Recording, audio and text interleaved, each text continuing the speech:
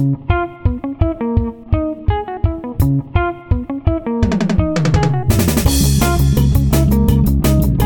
and welcome back to the Joint Venture podcast, Inspiration Insights. This week we are joined by a special guest, our Head of Product, Vikas Makwana. Thank you for having me. Who will take a deep dive into our very own league tables and why they are relevant and interesting and unique within the market. We are also joined by our Head of News, Rob Leeming, who will talk about what has been a very busy week PPA-wise and also dive into some notable financing deals in the UK and in mainland Europe. Hi, Chandwa. Right.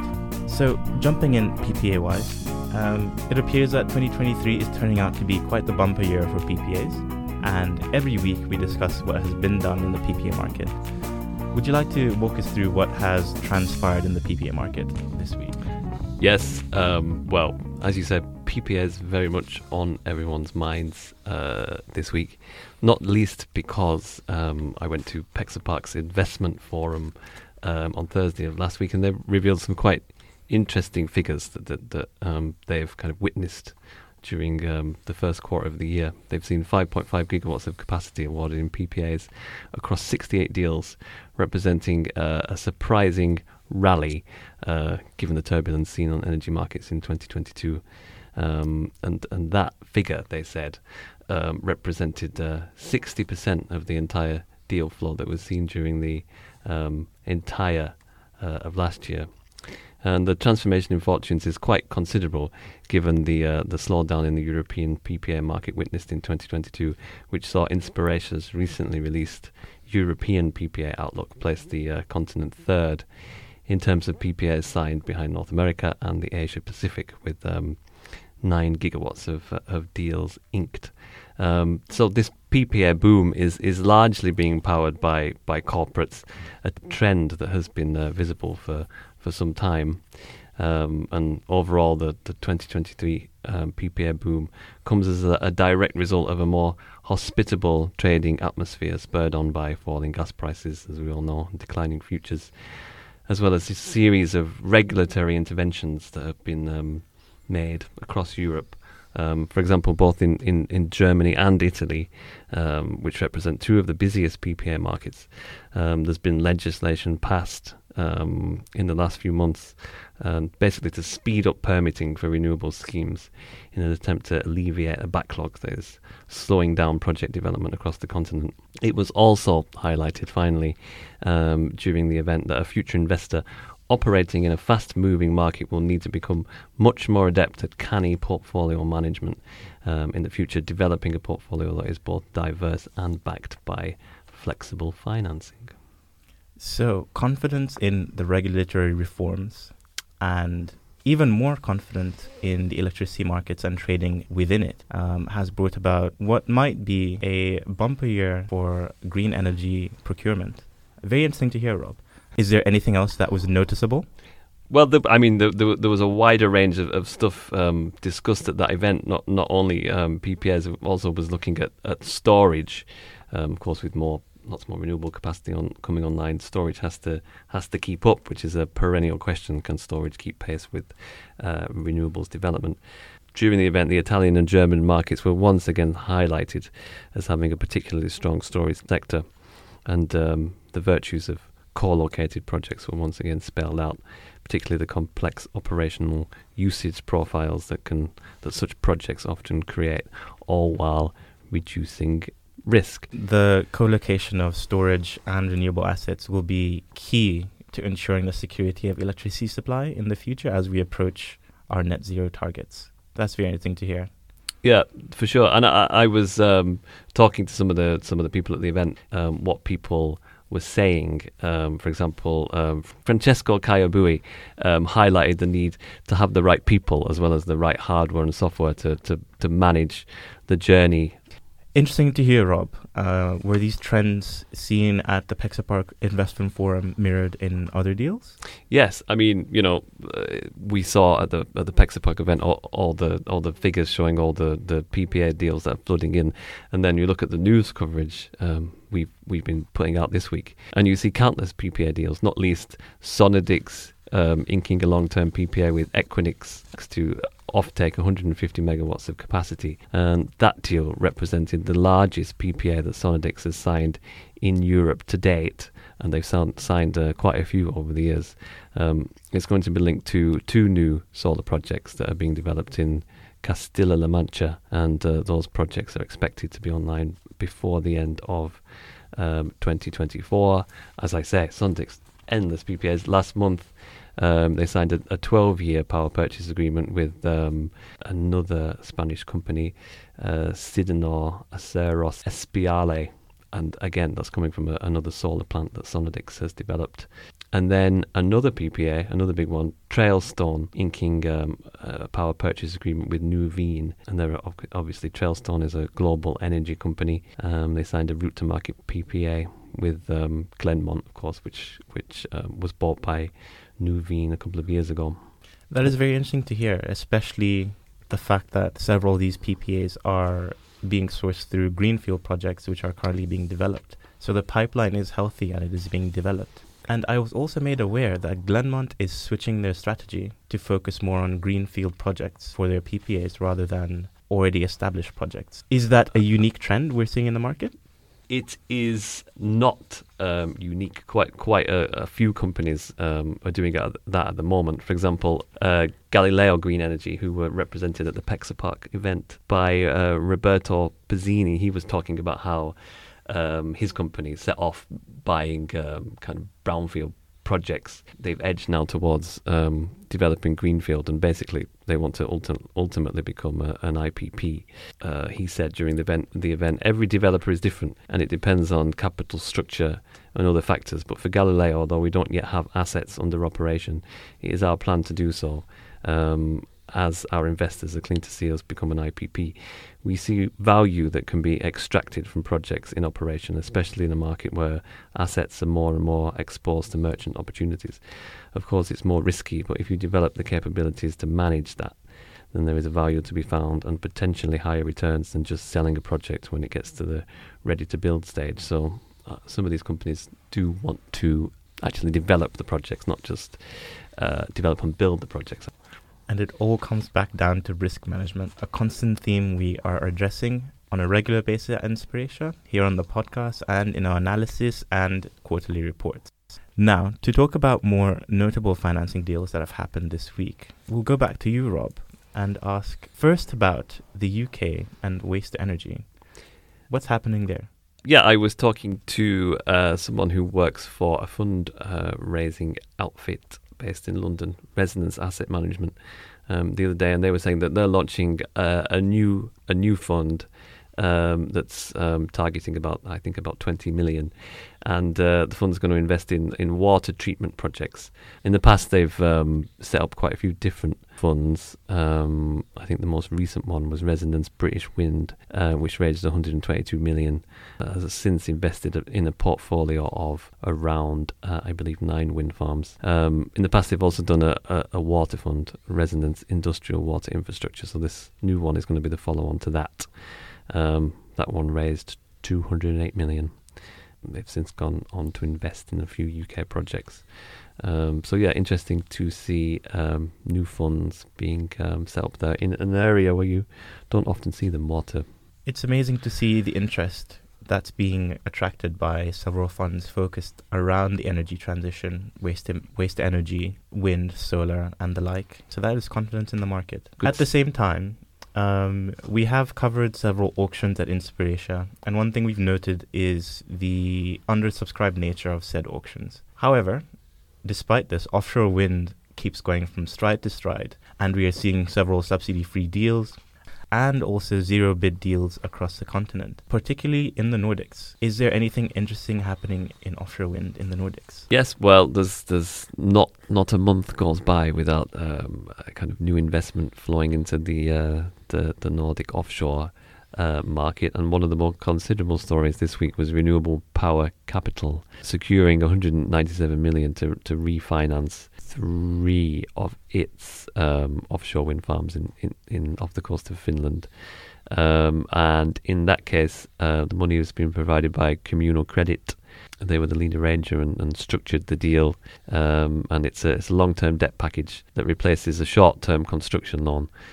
So again, this is an example of confidence in projects, confidence in returns on investment and routes to market. When you see short-term deals like that being replaced with something a little longer term. It is very interesting to see that confidence in the market where it is already mature and several several projects have merchant operations and are able to capture higher profits because of that, alongside good risk management. Thank you for that news update, Rob. Thanks, Chandler. And now we move on to our analysis section. And this week we have our head of product, Vikas Makwana. Thank you for having me, Jedwa. And today, Vikas will take a deep dive into Inspiratia's league tables, what they are, and their unique position in the market. So, to begin, Vikas, can you tell us what the league tables are? Absolutely. So the league tables are rankings for the most active investors, law firms, financial advisors, and project debt finance arrangers in the global energy transition sector. The submissions are credited quarterly across financial, legal, and lenders. The league tables serve a valuable resource for evaluating the contributions and expertise of various entities in driving the transition to a more sustainable energy future. For sure. And we have noticed that our league tables are one of our more popular products, especially with the demographic you have mentioned. So how do you go about collecting the data for the league tables? The data team collect the vital information from our daily news, market updates, as well as through our quarterly submissions received from financial, legal, and lenders.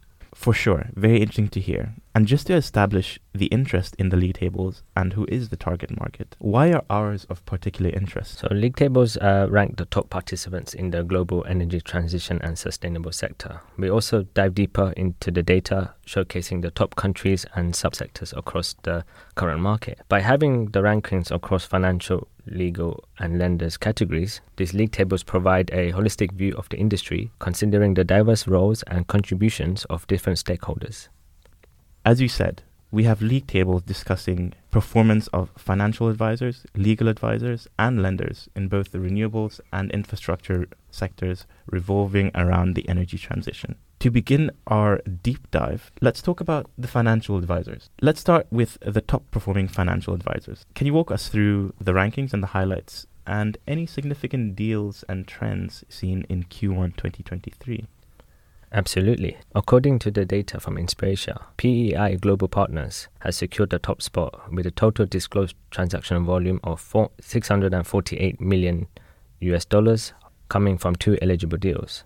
The standout project in this quarter is Hector Energy, a US-based renewables developer who has successfully closed a capital raise that will be used to support the expansion of its solar and battery storage pipeline in North America. NatWest and Baltic secured the second and third position, respectively. I'm also quite interested in knowing where financial advisors are particularly active, especially in Q1 2023.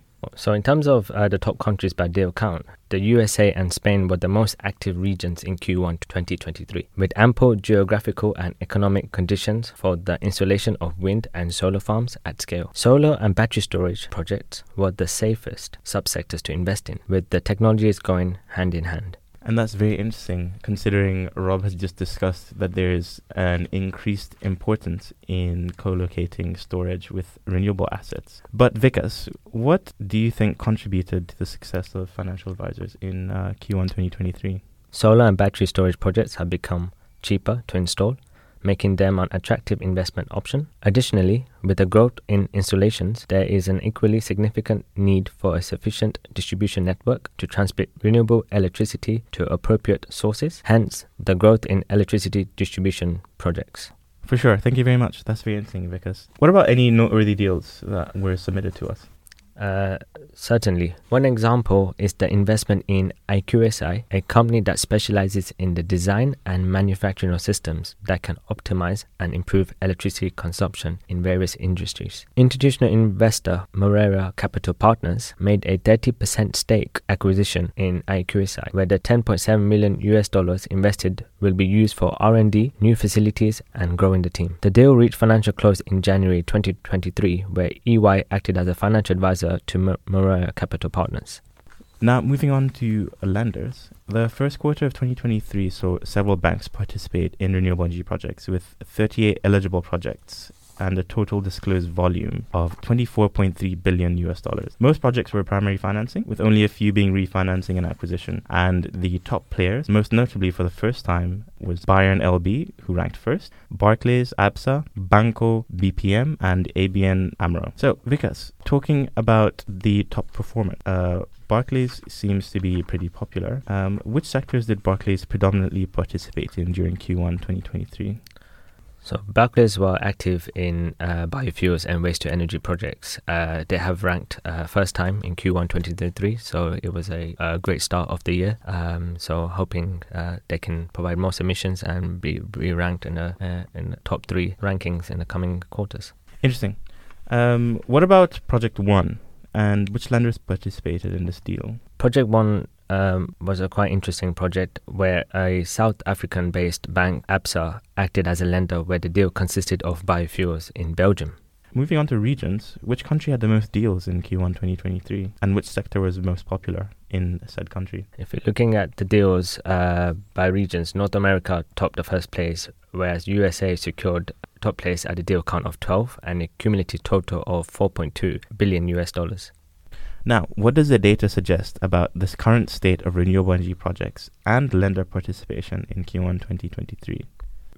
Renewable energy projects have been experiencing significant growth and increasing investor interest in the recent years. Many countries have set ambitious renewable energy targets to combat climate change. Now, moving on to the legal advisor side of things. In this quarter, DLA Piper, Watson, Farley & Williams and Norton Rose Fulbright were among the top legal advisors, focusing on projects in Europe and North America. DLA topped the list with a total of 29 deals reaching financial close, followed by Watson, Farley & Williams with 19 deals. Linklater's, while having the lowest deal count among the top 10, had the largest transaction volume. DLA is a predominant player in the renewable space. Vikas, can you provide more insight into DLA Piper's notable deals this quarter? Absolutely. As mentioned, DLA ranked with 29 deals across a cumulative total of $2.5 billion. One prominent deal for the first quarter was the establishment of a joint venture between Galileo, a pan-European multi-technology renewable energy development and investment platform, which has built a joint venture with the Polish developer RR Solar, also providing development services to co-develop up to 300 megawatts or more of battery storage projects. The deal reached financial close with a transaction volume of $673 million. What about Watson, Farley & Williams' approach to primary financing deals, and how does this contribute to the market? Watson, Farley & Williams achieved second place in Inspiratia's renewable rankings with a total deal count of 19, reaching financial close in the first quarter and amassing a transaction volume of $532 million. In this quarter, Watson Farley Williams' main focus was on solar, wind and hydrogen. Watson Farley Williams relied heavily on primary financing deals, which accounted for almost 70% of the deals completed in the first quarter. What about the key trends that the renewable energy sector is experiencing in Europe and North America in Q1 2023, and how did this affect legal advisors in the industry? The key trends are the use of technologies and evolving rapidly within solar, wind, energy storage and grid integration. Thank you so much, Vikas. That was a jam-packed data session. We've covered the top deals and top trends that we have received through our submissions in our rankings. Is there anything else you'd like to tell our listeners? We are also now open to those who would like to throw their hats in the ring for our top technical advisors rankings for the upcoming quarters. Feel free to email datalive@inspiration.com or myself at v.makwana@inspiration.com. We're more than happy to have a brief discussion about the rankings, and you can also participate in other players in the market as well. Right. Thank you so much, guys. I've really enjoyed our discussion today. Thank you for taking a deep dive into our league tables, Vikas. Thank you much for this opportunity. And as always, thank you, Rob, for covering the best news. Thanks, Chandler. Thank you for listening, and we will be back with you next week. We welcome your feedback, and if you'd like to reach out to us or get in touch, reach us on podcasts@inspiration.com. Once again, that's podcasts@inspiration.com. Goodbye.